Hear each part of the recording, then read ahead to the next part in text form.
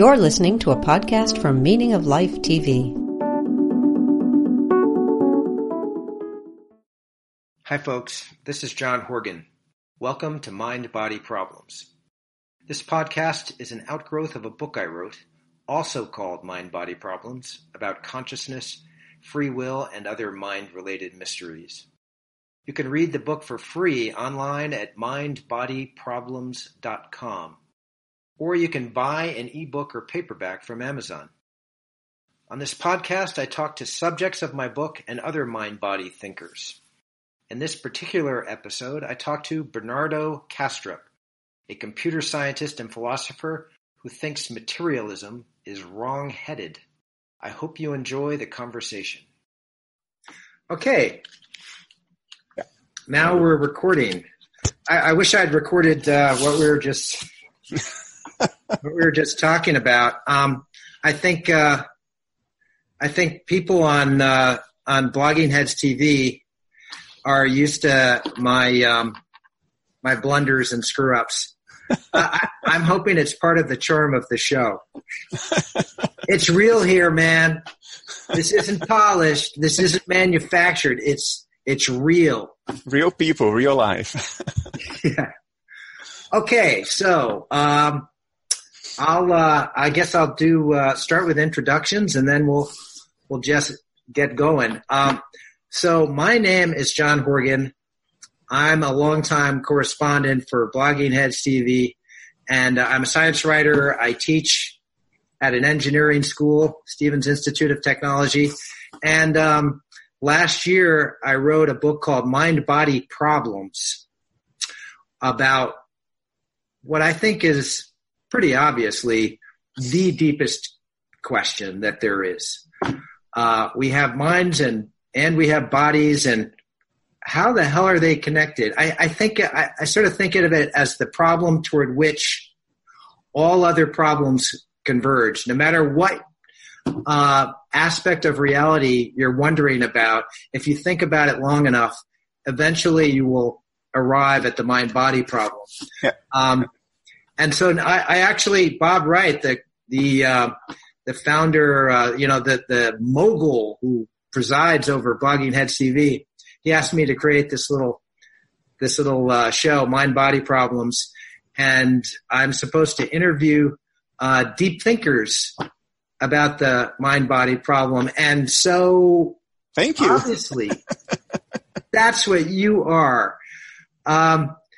So can you begin just by saying who you are and what your background is, and if you want to have a little attitude, that's fine, because I know some people are saying, who the hell is this guy who thinks he solved the mind body problem? So what's your background? What are your credentials and that kind of stuff? Okay. Bernardo Kastrup is my name. I have a PhD in computer engineering, specialization in reconfigurable computing. I have another PhD in philosophy, specialized in philosophy of mind and ontology. I've worked at CERN. I've worked at Philips Research. Today I do, to earn my living, I do corporate strategy, which is a relatively easy job, pays well, and gives me sort of freedom. I'm not in an academic institution. I've written now 8 books, 7 of which are published, 1 of which is in the pipeline, and a number of academic journal articles on science and philosophy over the years. And I am, thanks to you to a large extent, 3 years ago, I'm a regular contributor to Scientific American now.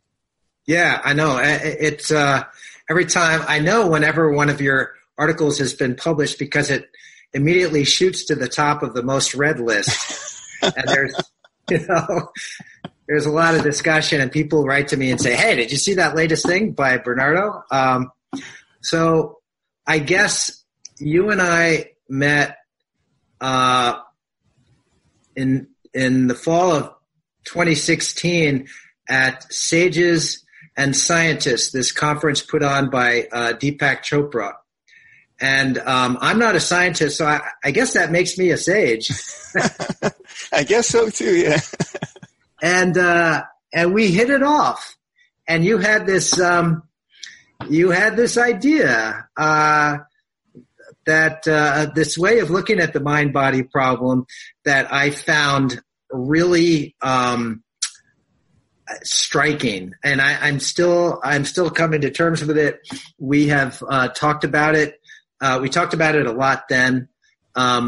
We also talked about it at a meeting. I guess it was last year in Switzerland.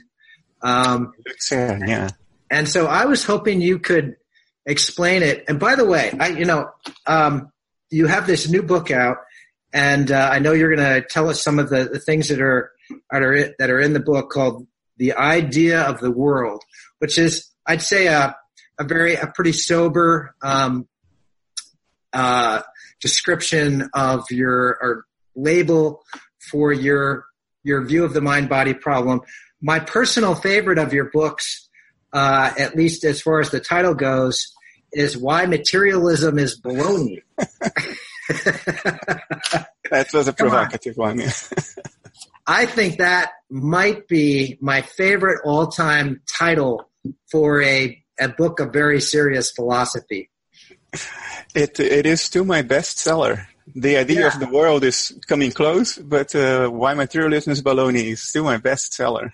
Yeah, people know what, I mean, they know what they're in for with a title like that.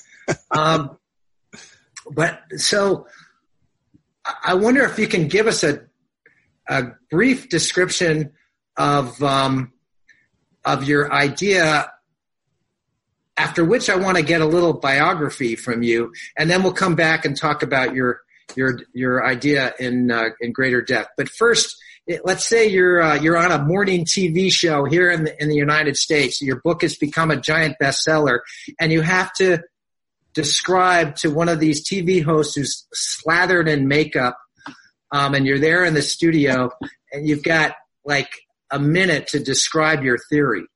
Okay. What would I say? Yeah. I don't think there is a real mind-body problem. I don't think there is a real hard problem of consciousness. I think these are, we corner ourselves conceptually into an impossible situation, but it only exists in our intellect. The origin of this problem is when we conceptualize this ontological category we call matter, which is supposed to be outside and independent of mind, which of course is an abstraction of mind. This idea of matter, it's an explanatory abstraction. We postulate it to explain the regularities of experience, the fact that I can't change the universe by an act of volition, that we seem to be separate minds inhabiting the same planet. So we come up with that explanatory abstraction in mind, and then we try to reduce mind to an abstraction of mind. That's never going to work. It's like chasing our tails at light speed. I think what nature is telling us is that, look, from the inside, I feel who I am. There is something it is like to be me. From the outside, that thing that I am looks like a body, a physical body. So clearly, what we call a body is the extrinsic appearance, the outer image of conscious inner experience. And since my body is made of matter, I think all matter is the outer appearance of inner experience, which doesn't mean that my mobile phone is conscious in and of itself. It means only that the inanimate universe as a whole is conscious, and that every living being is conscious too. And I think living beings are just dissociated complexes, dissociated alters of this universal mind. And then there is only mind, and there is no hard problem of consciousness, and there is no combination problem in panpsychism, because consciousness is fundamentally unitary to begin with. And this is not a novel idea. In fact, it's an idea with deep philosophical roots, right? This is something that Bishop Berkeley. Yeah, Bishop Berkeley. I always want to say Berkeley, but it's pronounced Berkeley. And Russell this is idealism. Russell was also an idealist.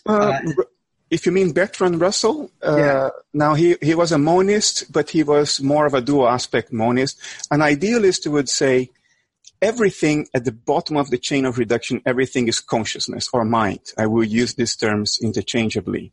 But there are many varieties of idealism. If you go back enough in time, you know, in the Vedas, in the Upanishads, the Hindu Upanishads, you have idealism there.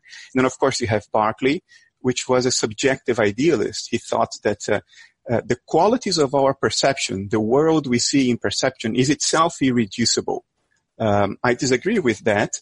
I think there are what Kant called noumena. There is something out there beyond me as an individual. In other words, outside me as an alter of universal consciousness. But that something out there is itself experiential. It is itself a set of mental processes which appear on the screen of my perception as the physical world. The person, I think, the philosopher back in history that would come closest to my position, I think, is Arthur Schopenhauer.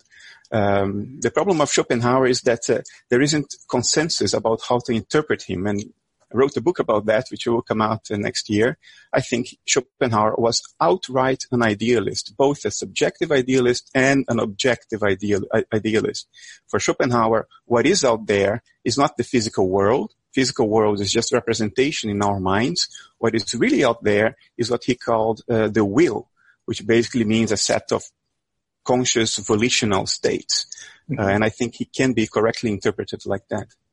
So you could almost see the 20th century, the modern era, as a divergence away from what was once a maybe a dominant idea, a dominant way of looking at reality and of the mind-body problem? Yeah, I mean, if you go back, I mean, it is... The shift that we see in the 20th century, the roots of it are in Darwinism, a move away from any sort of view of nature as something, as a result of something transcendent, some God or some divinity. And unfortunately, or fortunately, I don't know, idealism has historically been associated with religion. Certainly in the East, Bishop Berkeley himself was a priest, as we know. Hegelian idealism, Hegel, in the late 18th and early 19th century was the philosophy that was adopted by a number of Protestant churches in Europe. So there is this connection. And when we took a curve away from religion and spirituality late in the 19th century, you know, Nietzsche declaring that God is dead and so on, then we joined that with logical positivism, and that philosophical sort of current, which is not very old, it's a century and something old, still echoing today. But since the turn of the 21st century, things seem to be changing again. I mean, since early this century, there are open conversations about different forms of panpsychism. There is cosmopsychism now, which is just, you know, a new name for idealism. So the discussion is opening up again. Yeah, I have seen evidence of that at the meetings I've been at with you at the Deepak Chopra meeting, because I'd say he's an idealist. And by the way, he was, I also talked to him on this show. And at that meeting, you know, I knew that he had this very, sort of traditional spiritual view of reality in which mind is fundamental. But I was surprised that there were also these scientists from fancy institutions who were saying something, if not identical, were certainly challenging conventional materialism. So there's you, and then there were several other people. Hoffman. Yeah. So you're right. I find it very striking. I just want to go back to what you just said about the association with of idealism with religion traditionally. Is that here's where maybe I can get into your biography. Were you religious? Were you raised in a religious family? What's your own spiritual background, if any? My father was pretty much a rationalist. Interested in science. He was an architect, but he had a subscription to Scientific American. And he was a hobbyist. He used to build electronic circuits, model airplanes, radio control. So all these engineering, science-oriented things. He had astronomy magazines. So I carried that background from him, shaped me very early. My mother is Catholic, practicing to some extent, but she never really tried to push me in that direction. I didn't go to Sunday school. I was baptized, but not confirmed. I didn't have to go to Mass, which I didn't when I was a kid. But still, the fact that she is Catholic, there were some images at home, a crucifix and an image of the Virgin Mary. So that is familiar to me. In a way that only when you're exposed to it as a child, it can be really familiar to you. But I went to university, I was 17 years old, and that just fell out of my life. I was too busy with science, technology, finding it extraordinary and amazing. And my first job out of the university was to go to work at CERN, which is a kind of the cathedral of physics. And only much later, already in my 30s, once I really started refining my personal views of the nature of reality, only then that I realized that, hey, there is an association here with religious mythology. They just cannot be interpreted literally, otherwise, it's just absurd. But if you interpret them with more depth, then there's clearly a resonance there. In other words, the roots of your modern philosophy are connected in some way to Catholicism. Is that what you were just saying? No, I think it eventually, much later in my life, it resonated. But the reason I started developing the views I have today, at a younger age, I was working with artificial intelligence. And as a young man, you have these fantasies about creating a conscious machine and sort of being a father in that way, in a non-conventional way. I mean, you still see this archetypal psychological reaction in many people today working on AI. And then I started thinking, I can emulate lots of cognitive functions with algorithms or with computer chips. But what reason do I have to believe that these functions, as they are performed, will be accompanied by experience? Why there should be anything it is like to perform these functions?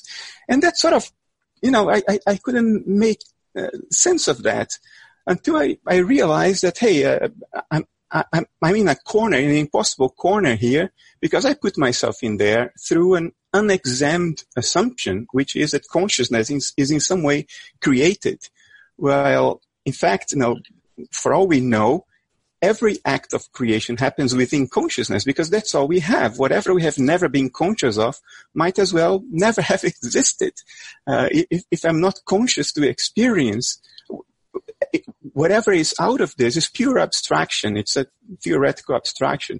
And then I started refining this view through a number of ways, reading, getting together with people who had similar questions, similar doubts, similar views. And back in 2009, it got to a point where I started writing. You've written, pardon me if this is too personal. No, it's okay. But you've written about psychedelics, and I want to get into that. But I'm curious about whether you have had what you might call mystical experiences resulting from psychedelics or in any other way. And because I think these kinds of experiences generally turn out to be relevant to somebody's intellectual views. They've certainly been relevant to my intellectual views. So. Absolutely. When I had psychedelics for the first time late in my life, my late 30s. Mm-hmm. And by that time I had already written, a book at least. But the experience of, psychedelics is definitely, how to say that? I could make sense of my psychedelic experience because of all the thinking I had already put into these ideas of philosophy. And to me, it was a confirmation. I mean, you could say, well, I was already primed to believe that even before the experience. So that's why I think it's a confirmation. But I can't help but to think that, hey, my psychedelic experiences match pretty much with my views of the nature of reality, the nature of mind, the nature of life, and what should happen when you ingest a psychedelic. So yeah, it was pretty significant in that sense. So it was more a confirmation of the views that you were already developing intellectually and rationally, rather than a cause of those views. I don't think it was the cause, because I already had the views. So it's safe to say it certainly was a confirmation. But you see, the experience of a psychedelic can be so profound that it would be unfair to say that it didn't influence how my thoughts evolved after that. Yeah. It probably did in subliminal ways that I'm not metacognitive of. If I had to bet, I would bet it definitely influenced how my thoughts evolved since that first experience. So, I mean, there's so many questions I could ask you. One is, what does your theory imply about God? God seems to me to be the concept of God as a kind of intelligence. So I was raised Catholic as well. And I think of God, what I was taught when I was a kid, as as a cosmic consciousness, an intelligence pervading all of reality. It's omniscient, it's omnipotent, all of that stuff, but it's a mind. And so what does your mind-body philosophy imply about the existence of God? Is it compatible with ideas of God? I would, based on my understanding of the word God, I would say it definitely is. But of course, this is probably the most loaded word in the history of humankind. So if you say that, you don't know how people will understand you, because they all have a different understanding of what God means. But you gave a nice introduction. If God is omniscient, conscious of all, then I think it is compatible, because the root of what I'm saying is that everything can be reduced to a universal consciousness. That is my reduction base. I explain everything in terms of a universal consciousness, even my own limited personal consciousness, yours, the inanimate world, and all life. And then would it be fair to call that universal consciousness God? I think it would. It's all encompassing. It's omniscient. But then you used another word, it's intelligent, which seems to hint at premeditation, rational thinking, self-reflection, metacognition. Then those features are I don't think are necessary for mind at large, for universal consciousness.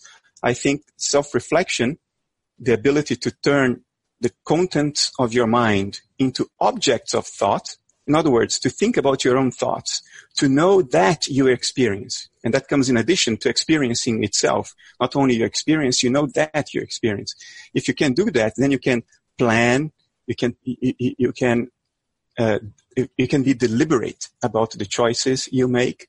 I think that feature has evolved through life, through human beings, as far as we know, are the only example of mental complexes that can self-reflect, that are conscious at a metacognitive level, and therefore can plan, can deliberate.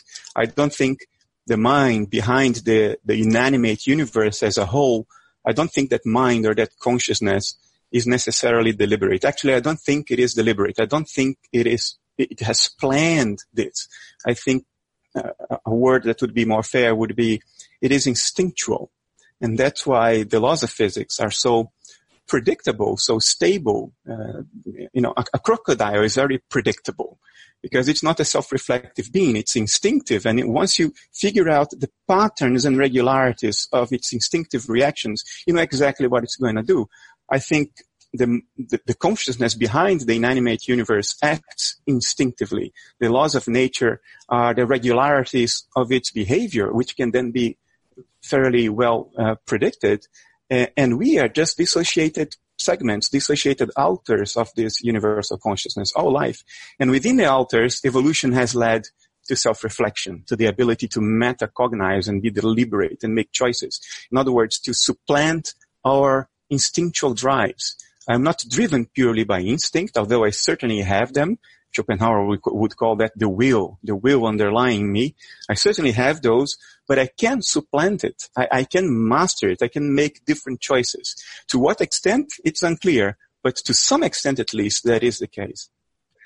So, all right, I think you have distinguished yourself from conventional religious conceptions of the world, because it seems to me an essential feature of God and the great monotheisms that he, it, whatever, has a plan, has a purpose, which is spelled out in various holy scriptures. And generally the purpose is, he wants us to behave in a certain way, worship him or whatever, and then we get various rewards. Yeah. So your philosophy has nothing like that. Well, certainly not necessarily. I am, again, with Schopenhauer on this. I think, at a fairly high level, if you look around the world and the history of mankind, and we see what happened, all the suffering, all the cruelty, the unfathomable injustices and pain that has gone on, it's hard to think that a self-reflect being planned this out on purpose for this to happen. So I am with Schopenhauer that I rather think that it's an instinctive mind. The only argument against it, and I think it's a very strong argument, and I still don't know how to reconcile my views with that, is the fine-tuning of the universal constants. That is, it is too fine-tuned, it's too striking, and I rather that it were not so, because then my thinking would be easier. I think there would be more closure for me. But the fact that it is so fine-tuned, I cannot entertain ideas like, well, there's an infinitude of universes and we just happen to be in the correct one. I think these are too inflationary ideas, too abstract, too inflationary. You basically have to say that everything that could have been, in fact, is in some other parallel universe. This is inconceivably inflationary. There is nothing more inflationary than that. So I don't buy into that. But then I have an issue, how do I deal with the fine-tuning? I don't know how to deal with that. Yeah, so you're bringing up the problem of evil there, which is actually my main objection to conventional ideas of God. So I actually find I am struck by fine-tuning as well, and also just by how good life can be and what an extraordinary adventure it can be. Life is this fantastically inventive movie, if you want to put it in that kind of crude way. How could this arise from random collisions of matter? The kind of ultra materialist scenario, just for me, it doesn't work because of how dramatic and wonderful life can be. But then the flip side of that, if you imagine that, there's this loving God behind it, is the extraordinary pain and suffering and unfairness that we're all familiar with. So let me ask you this, and I think I put this question to you when I first met you, is in what way, if any, is your worldview consoling? One of the complaints about materialism is that it sort of takes away our sense of the sacred. It's so reductionist that it leaches existence of all meaning and wonder. You're familiar with all that stuff. So what can you give us along those lines that can comfort us? If it's not a loving God who's got some kind of plan for us. Well, my views are not consoling to me. And then we've had this discussion. The greatest fear, the greatest source of anxiety for mankind throughout most of history until a little over, maybe until 200 years ago, has been the experiential unknown of the afterlife. Yeah. What you will experience after death. Maybe you go to hell and you will burn in the fires of hell forever. Or even if you don't believe in hell, but you believe that consciousness continues, what is going to happen? I mean, there certainly is potential for suffering in consciousness, right? We have it in life. If consciousness persists, there is potential for that afterwards. It's just that it's a complete unknown. It escapes every reference point you have in life, every category you have in life. All those go out of the window. So it's has been historically an enormous source of anxiety. And reductive materialism has taken that off the table. You are guaranteed that all of your problems, all of your suffering, all of your pain, guaranteed, one day they will end. There will be an end. I mean, that's extraordinarily consoling to me. Yeah, right. So, but because of the insoluble problems of materialism, the hard problem of consciousness and everything that comes with it, I don't believe in that tale anymore. It is a consoling fantasy, but I can't buy it. I'm too committed to what I truly believe is true as opposed to what I think is comforting to me. So my worldview entails that, okay, if I am a dissociated segment of universal consciousness and life is the image of this dissociative process, then death is the image of the end of the dissociation. I will then reintegrate into the broader phenomenal space or the experiential space of universal consciousness. And then, is it going to be good or is it going to be bad? I have no idea. So that historical source of anxiety, to me, is very present. I have that anxiety. So I'm anxious about what happens after I die. But in life, I think idealism restores meaning to the experiences of the world. It's no longer a cosmic mechanical contraption driven by blind laws and pure chance. Now it's mental imagery, and mental imagery has the advantage that it can evoke something else. I mean, when you dream and you have an intense dream and then you wake up from the dream, you don't think that the dream was literally true, right? The first question you ask yourself is, what did that mean? Well, guess what? If the world is mental, we can ask ourselves that same question right now. What does this mean? And then life has a meaning, which is the search of the meaning of what we experience. What is the underlying significance of that? What is it saying? What is it evoking? Are we supposed to learn something? If so, what is it? There is a meaning to experience, good or bad, pain or joy, suffering or whatever. So that potential for meaning is definitely restored, and I think it's even an implication of idealism that there is meaning, but there is anxiety too, I think. So I noticed that Eben Alexander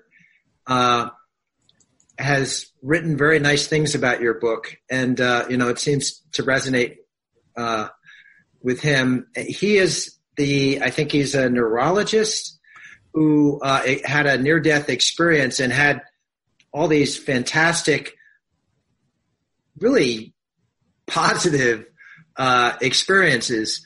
And he wrote a book called Heaven is True or something like that.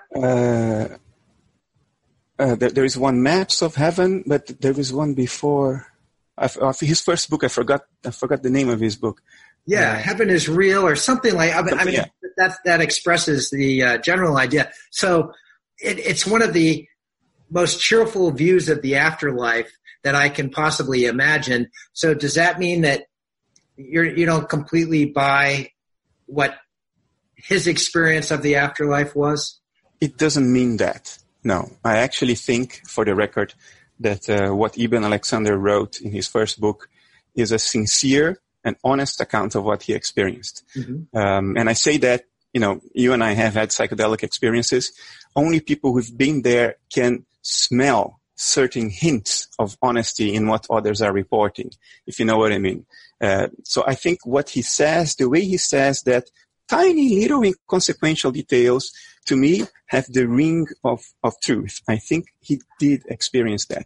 But I don't think the afterlife is an objective reality, in the sense that it's absolute and we just go there and we perceive it. I think if all reality is mental, and this world is mental, then the afterlife is also mental.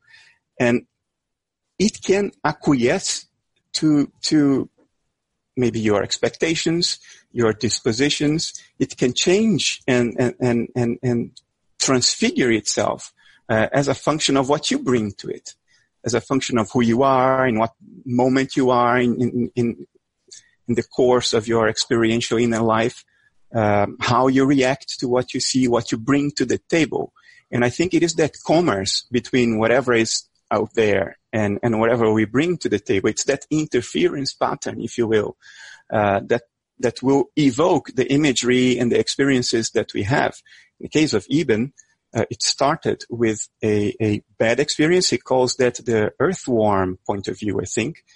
A very constricted, experience with tones of brown and earth and decomposition and decay. That's how his near-death experience began. And then he goes to this other level, which is extraordinarily positive. I think his report is true as far as his experience is concerned, but I don't see any reason to think that I would have the exact same experience. Right. Because I am a different process in universal mind, and there will be a different kind of interaction with whatever is there, after the end of dissociation. There are reports of negative near-death experiences. They're not very talked about, but they are there. I think people in the non-duality circles would say, oh yes, the experience will just mirror what you bring to it. But at the end of the day, you're always safe. It's just an experience. Your core subjectivity, that which experiences, is untouchable because it's the ground of all existence. And I think all of that is true. But, it's one thing to intellectually say, yeah, that must be true. And it's another thing that when you're confronted with the thing, whether you'll be able to stay so cool and so collected by telling yourself, oh, nothing can happen to me. All right. You've been using the term dissociation. I want to get you to spell this out a little more. You had a really provocative essay for Scientific American in which you talked about multiple personality disorder as a kind of model for understanding how your philosophy can play out in this world. So I wonder if you can expand on that a little bit. And by the way, I think so multiple personality disorder is an older term for something that is also called.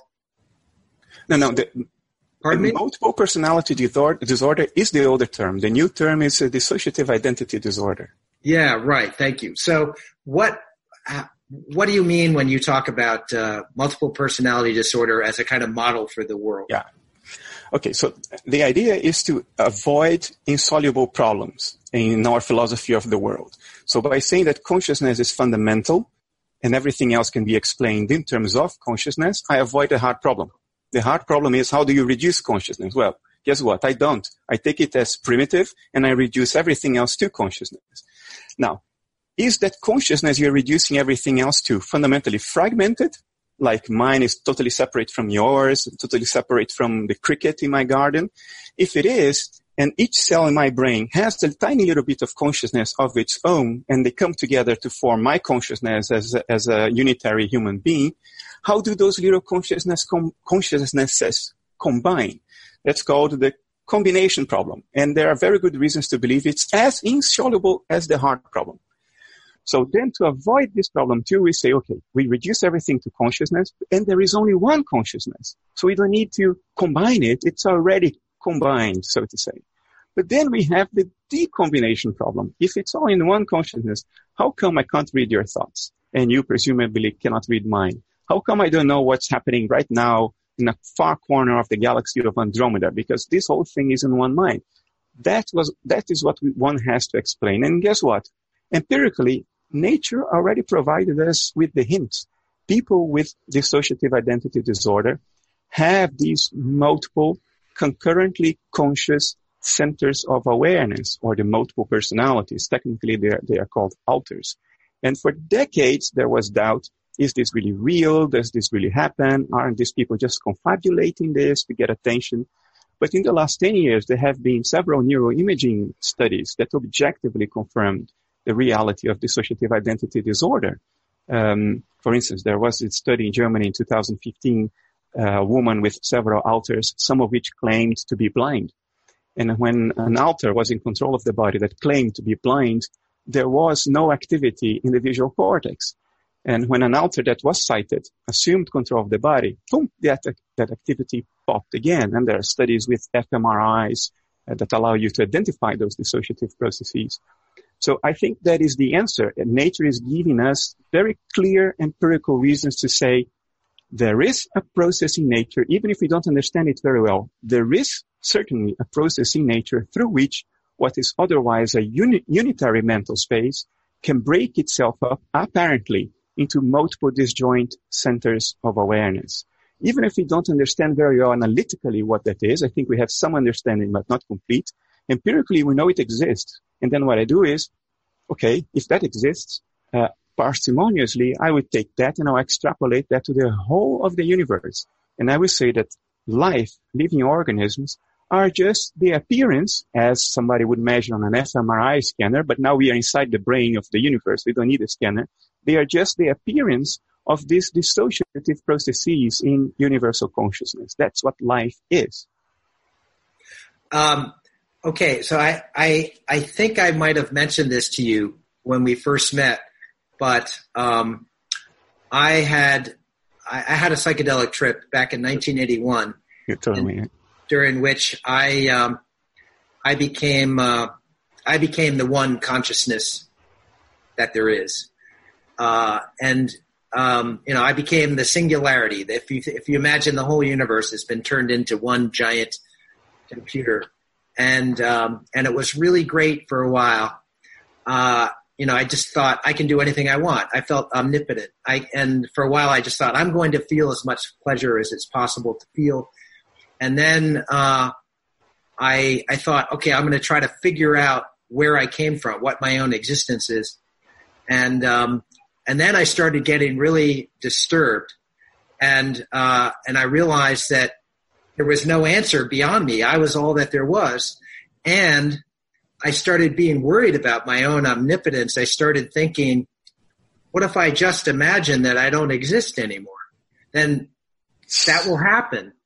And I became afraid of killing myself.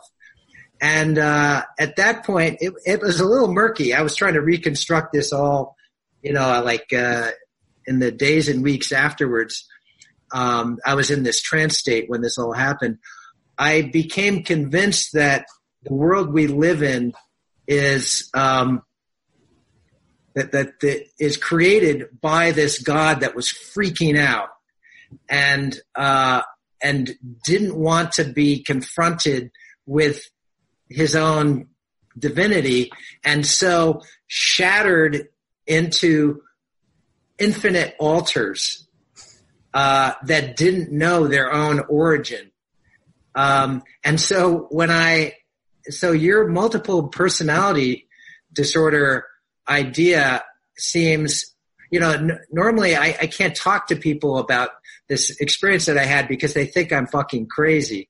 And so whenever I have met people who have sort of ideas that are in the same ballpark, it makes me feel really good, and I get kind of excited. And there are hints of this in Gnosticism and the Kabbalah and some other theologies in which something is wrong with God. God is disturbed in some way.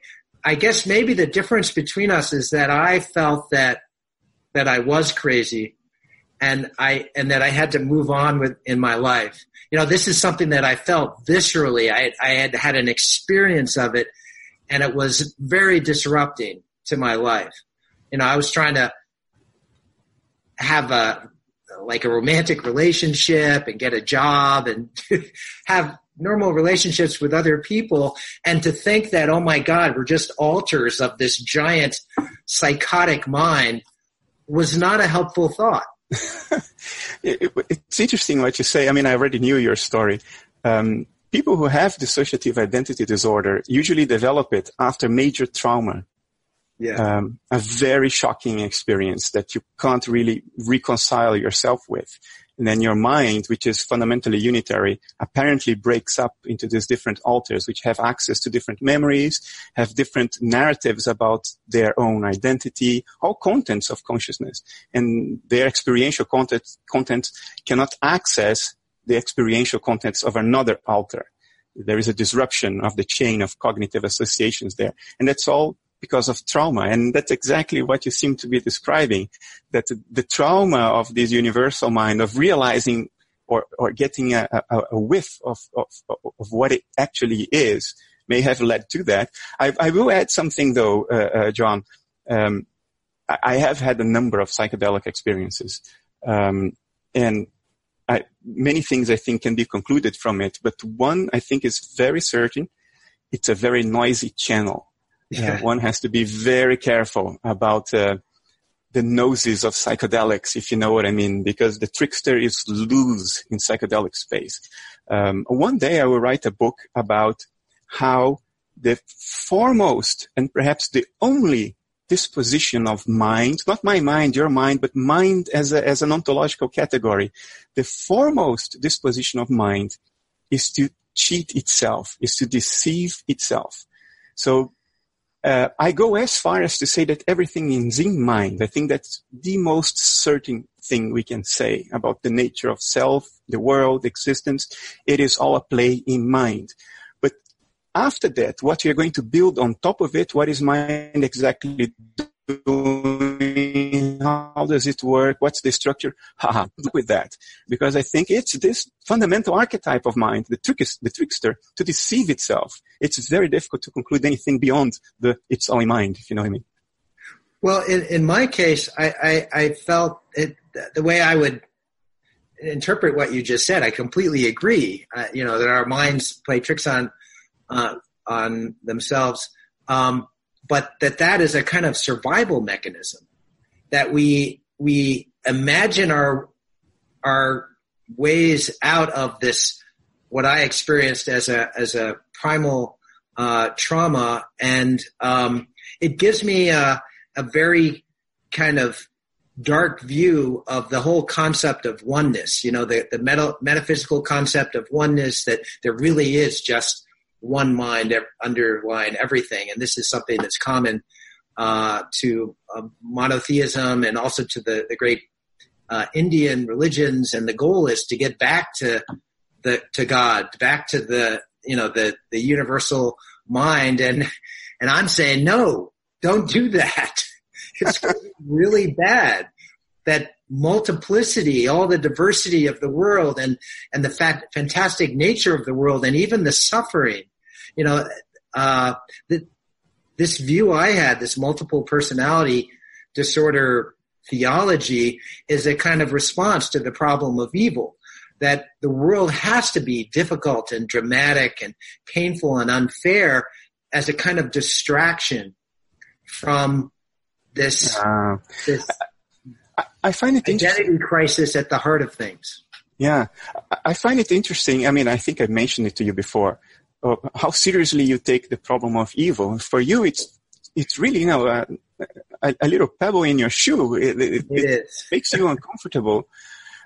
But isn't that because you're starting from the assumption that in principle everything should be good? I mean, evil is obviously part of nature, what we call evil, right? Shit happens, bad stuff happens, people suffer in unbelievable ways. So clearly it's part of nature. I mean, whatever is behind, immanent in nature, has that as a potential. Why is that a problem? Why wouldn't it be so? I think it might be because, actually, this is a little bit of a paradox. It's actually because my life is so good. I feel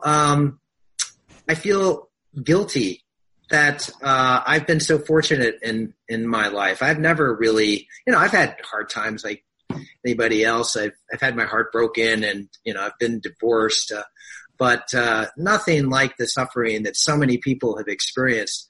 And so it's the paradox that life can be so good and also so horrible, and it makes me it just makes me sensitive to the unfairness and the suffering, and I feel like I have to keep pushing my face in it, and I don't just think, yeah, life is great because my life has been great. Yeah. But listen, here I wanna bring up another issue, just a kind of general objection, a concern that I have with non-materialist views of the world. And this is, so I've already told you, I had this kind of ultra-idealist vision that I took very seriously for a while, and I still take seriously. But then there's this rational part of my mind, the scientific American journalist in me says, okay, really, that is crazy. Materialism has been so phenomenally successful in terms of explaining the world and giving us power over the world. There's some mysteries that it doesn't explain, like how matter generates mind, but it's still a triumph, especially given that historically, for the most part, humans have been extraordinarily narcissistic in constructing their worldviews. We've just assumed from the start that all of this is for our benefit, that reality was created for us, and the whole universe is the stage for us to act out this drama. And, there's this creator who knows what's going on, and maybe his purposes are obscure to us, but there is a purpose. And then in the Enlightenment, we started moving away from that. But then in the modern era, it keeps coming back, this idea that we are the center of things. And I see that in your kinds of philosophies. I see it in something like the anthropic principle, which says that, mind is somehow essential for reality. In information theories, which say that information, which doesn't make any sense without mind, is crucial to reality. In the interpretations of quantum mechanics that say somehow observation is essential to the construction of reality. I see this.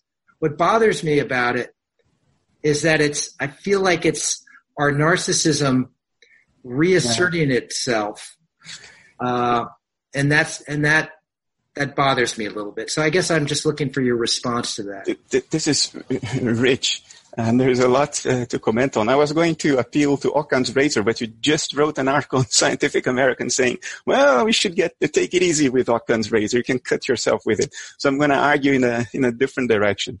By the way, I didn't write that article. That was written by the guy that I debated at a religion versus science I thought it was your name. Yeah, and it was my blog, and I introduced him, but he was the Christian with whom I had this debate. So my previous piece was saying that all theories and theologies that try to solve the mind-body problem are inadequate. Okay. So let me see. Idealism is not solipsism. So an idealist is not saying my mind, Bernardo Kastrup's mind, is all that exists. And you, John, you're just a phantasm. You're just an appearance. There's nothing it is like to be you. You only exist insofar as what I perceive of you. You're hollow, so to say. That's not what an idealist would say. An idealist would say there is fundamentally only one universal mind, and it's me, and it's you, and it's my cat's mind, and it's the amoeba on my toilet's mind. On my toilet. It's the amoeba's mind as well. So it's not really an anthropocentric view insofar as it basically says that there is only one basic subjectivity, and that's the subjectivity that underlies everybody's mind or everything's mind that has a mind, every living creature. So it doesn't really go back to this anthropocentric view that the whole world was built for us human beings. You could say that only insofar as you can also say that the whole world has been built for the benefit of bacteria. Know what I mean? Now, having said that, I think the idea that the success of technology, the success of science is to be attributed to materialism or mainstream physicalism, it's the greatest sleight of hand, the greatest coup that could have ever happened to promote a certain philosophy. And I think it's completely incorrect. science is not committed to any particular ontology, to any particular view about what things essentially are. Science is the study of the patterns and regularities of nature's behavior. That's what experiments tell you. I will set up an experiment and I will see what happens. What is it that happens? That thing that happens is a behavior of nature. Nature answers our questions when we set a question up in the form of an experiment through behaving in a certain way. So to have perfectly good science, you do not need to be a materialist or an idealist or a panpsychism or a psychist or a dualist. None of it. That's all extra. As far as science is concerned, it's baggage. The problem is that it's very difficult for human beings to not make an assumption about what things essentially are, because it helps them think about what's happening. But science would not stop working if idealism is true. Everything that we know scientifically would still hold. We would still be able to produce the technology that we produce, because technology is based on science, not on philosophy. Technology is, once you know how nature behaves, now you know how to put it to work for you, how to put it to work for your own benefit, because you know how it behaves. But you see, a 5-year-old kid playing a computer game knows exactly how the game behaves and may even win and be the world champion. But it doesn't need to understand the underlying software architecture and the hardware and the chips and the circuitry, memories and CPUs. It doesn't need to know any of that to play the game. Science is about playing the game of physical existence very well, knowing that if you do that, then that other thing will happen. And it may be good or bad. If it's bad, you avoid it. If it's good, you put it to work for you. That's science. Now, of course, the behavior of nature informs us about what it might or might not be. That is for sure. And so philosophy needs to be informed by science, but science does not need philosophy to be carried out. So I think the success of technology over the last 300 years, since the early days of the Industrial Revolution, are not because of materialism. They are because of the scientific method, the study of the behavior of nature. And it wouldn't have been different if we were not materialists. I think materialism helped only a little bit in the beginning because of the prejudices that we had. These prejudices I think the materialist view helped scientists be objective, trust experiment as opposed to their own inner speculation. And that was not the case before. We had different prejudices before.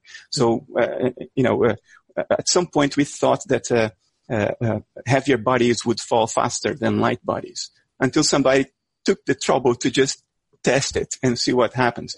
So all this testing, all this empirical seeing what happens would be the same, even if we were all idealists for the last 1,000 years. So let me just give you a pitch for, I'll tell you what I did write in that, in the blog post that preceded the one on Occam's razor. And our views were not that different. But the point of view that I spelled out, and this is the basic theme of my book, Mind-Body Problems, is that we just don't know enough, and we probably never will know enough to solve the mind-body problem once and for all. I see it as a mystery. We have all these ideas about it, some of which are ancient. I think it's telling that at neuroscience conferences, at very sophisticated meetings on the mind-body problem held over at NYU right across the river from me, you have people citing Kant and Descartes and Buddha, for God's sake. We're reaching way back to these really old ideas. It's quite extraordinary. And no ideas are really off the table now. And I think that's to your credit and the credit of some of these other people who are bringing idealism back and pointing out the flaws of materialism, which are very real. My conclusion is not that, or I just suspect that out of all this disarray, there will not emerge, and I hope there will not emerge, a single paradigm that I hope we don't all agree that here is the right way of looking at this problem. I see that, the mind-body problem, the way I like to think about it is it's the problem of who we really are, what we really are. And that also entails what we can be through technology and new social organizations and what we should be. It entails this moral and ethical dimension. And when I look historically at the consequences of very strong belief in certain paradigms that answer this question, what we really are, I see bad things happening. Wars, inquisitions, genocide, and the upside of being, I guess, an agnostic about the mind-body problem is that we are more tolerant of each other. I think you're right that most of us do need some kind of model for making sense of the world, whether it's ultra-materialism or idealism or, Christianity or Islam. But at the same time, I would hope that people become more open-minded and recognize that there can't be any final answer to this question. And that means we're free to explore new conceptions of ourselves, new possible identities. And I suspect that there will be new languages that we haven't even imagined yet.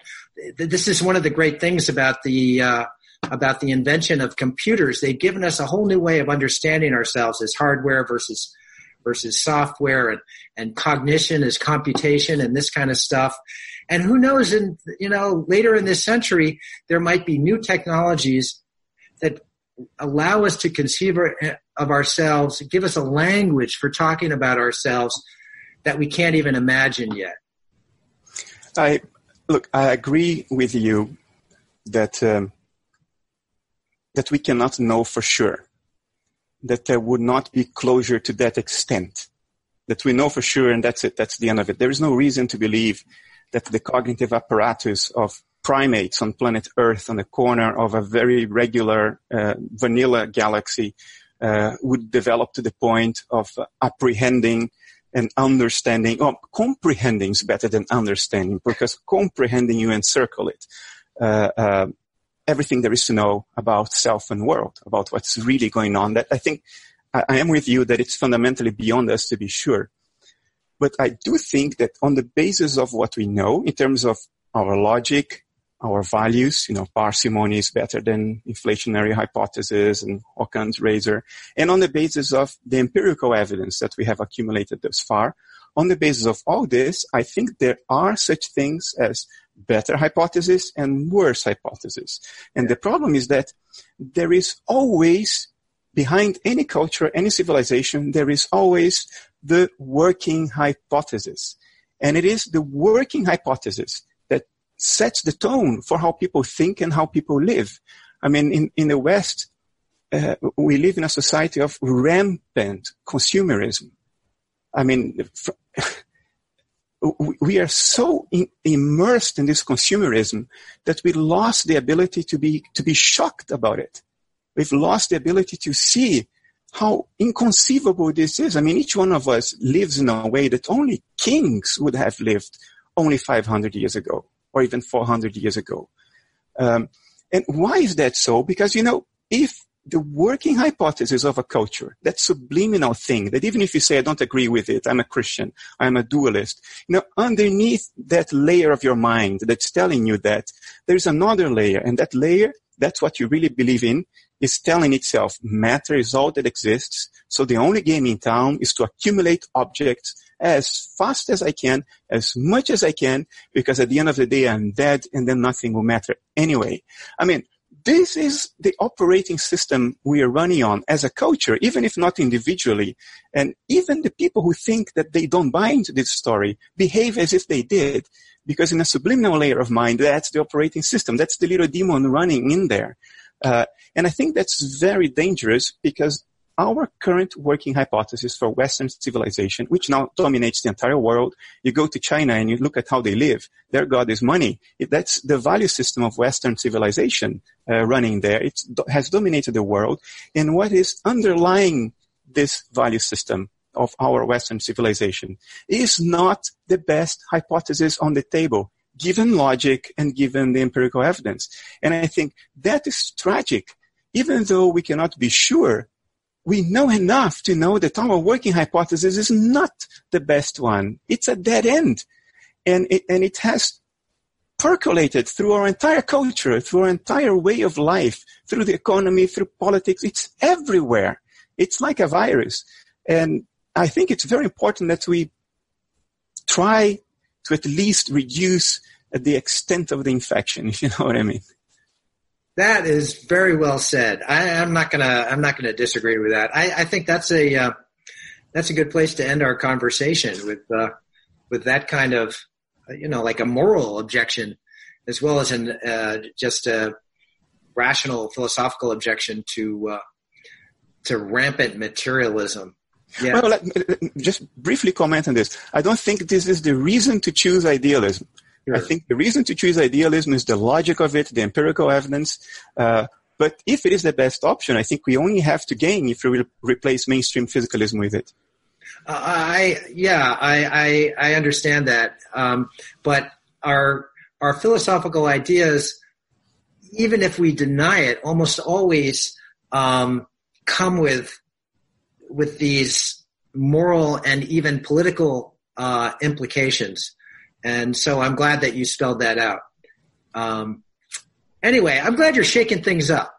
Yeah, I mean, I felt that even though I've written disparagingly about, the reemergence of idealism and panpsychism and sort of mind-centric philosophies, I'm excited about it. I feel like things are fracturing in a positive way, and you're really a part of that, and I applaud you for it. Right in the pages of Scientific American, for God's sake. By the way, there's a new essay coming on next week on Scientific American. Well, I'll just look in the most read list, and I'm sure I'll see it at the top there. So.